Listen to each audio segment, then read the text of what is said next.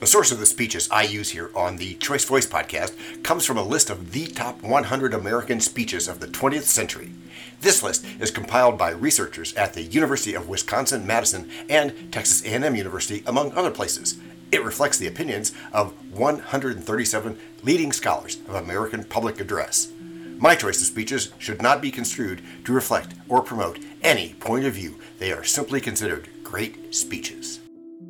This is part 2 of then Representative Barbara Jordan's 1976 Democratic National Convention keynote speech. And when the people raised their voices, we didn't hear. But our deafness was only a temporary condition and not an irreversible condition.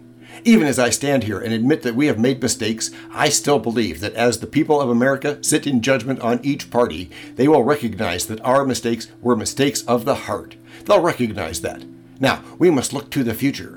Let us heed the voice of the people and recognize their common sense. If we do not, we not only blaspheme our political heritage, we ignore the common ties that bind all Americans.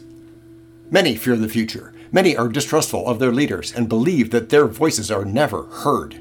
Many seek only to satisfy their private work, wants, to satisfy their private interests. But this is the great danger America faces, that we will cease to be one nation and become instead a collection of interest groups, city against suburb, region against region, individual against individual, each seeking to satisfy private wants. If that happens, who then will speak for America? Who then will speak for the common good? This is the question which must be answered. In 1976, are we to be one people bound together by common spirit, sharing in a common endeavor, or will we become a divided nation? For all of its uncertainty, we cannot flee the future. We must not become the new Puritans and reject our society. We must address and master the future together. It can be done if we restore the belief that we share a sense of national community, that we share a common national endeavor. It can be done. There is no executive order. There is no law that can require the American people to form a national community. This we must do as individuals. And if we do it as individuals, there is no president of the United States who can veto that decision. As a first step, we must restore our belief in ourselves.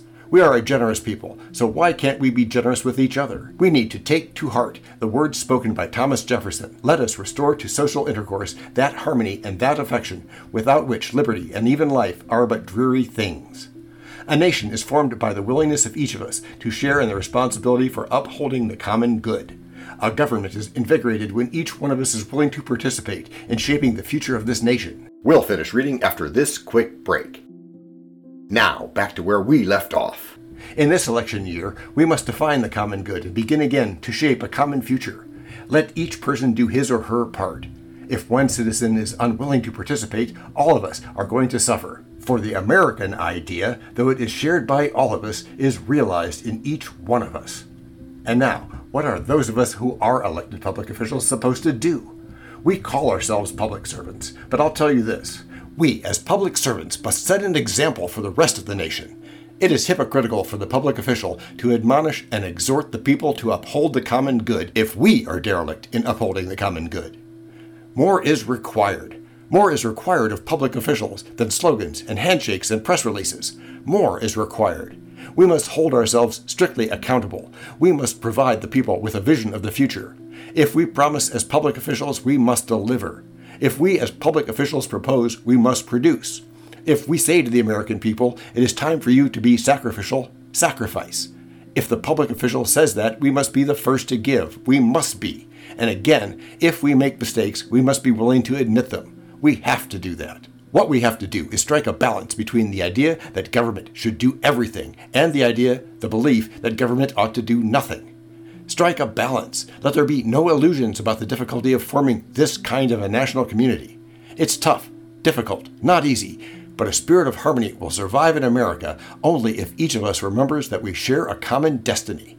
If each of us remembers when self-interest and bitterness seem to prevail, that we share a common destiny. I have confidence that we can form this kind of national community. I have confidence that the Democratic Party can lead the way. I have that confidence. We cannot improve on the system of government handed down to us by the founders of the Republic. There is no way to improve upon that. But what we can do is define new ways to implement that system and realize our destiny.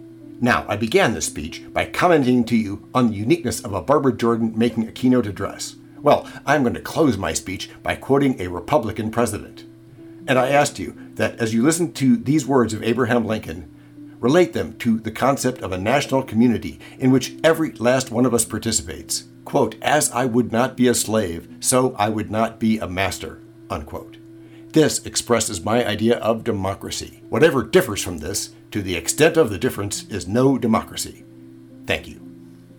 For this Choice Voice podcast, the Techno-King is John C. Brandy. The Seagull example, Shola Salako. Fact-checker, Abraham Lincoln. French consultant, Virginia Mitchell. Media expert, Favor Abbasi Ike. Psychologist, Sigmund Freud. Rabbit Hole advisor, Dr. Mark Parrott. Sound designer, Guglielmo Marconi. Spanish consultant, Cameron J.K. Brandy. Videographer, Alfred Hitchcock. Audio props go to Les Paul. And inspiration goes to Napoleon Hill, Earl Nightingale, and Bob Proctor. Also, we have a website, and you can subscribe to this podcast. You can even send us a video, audio, or text message. But of course, you'll have to head to the show notes, either on your phone or on the web, to actually get links and stuff.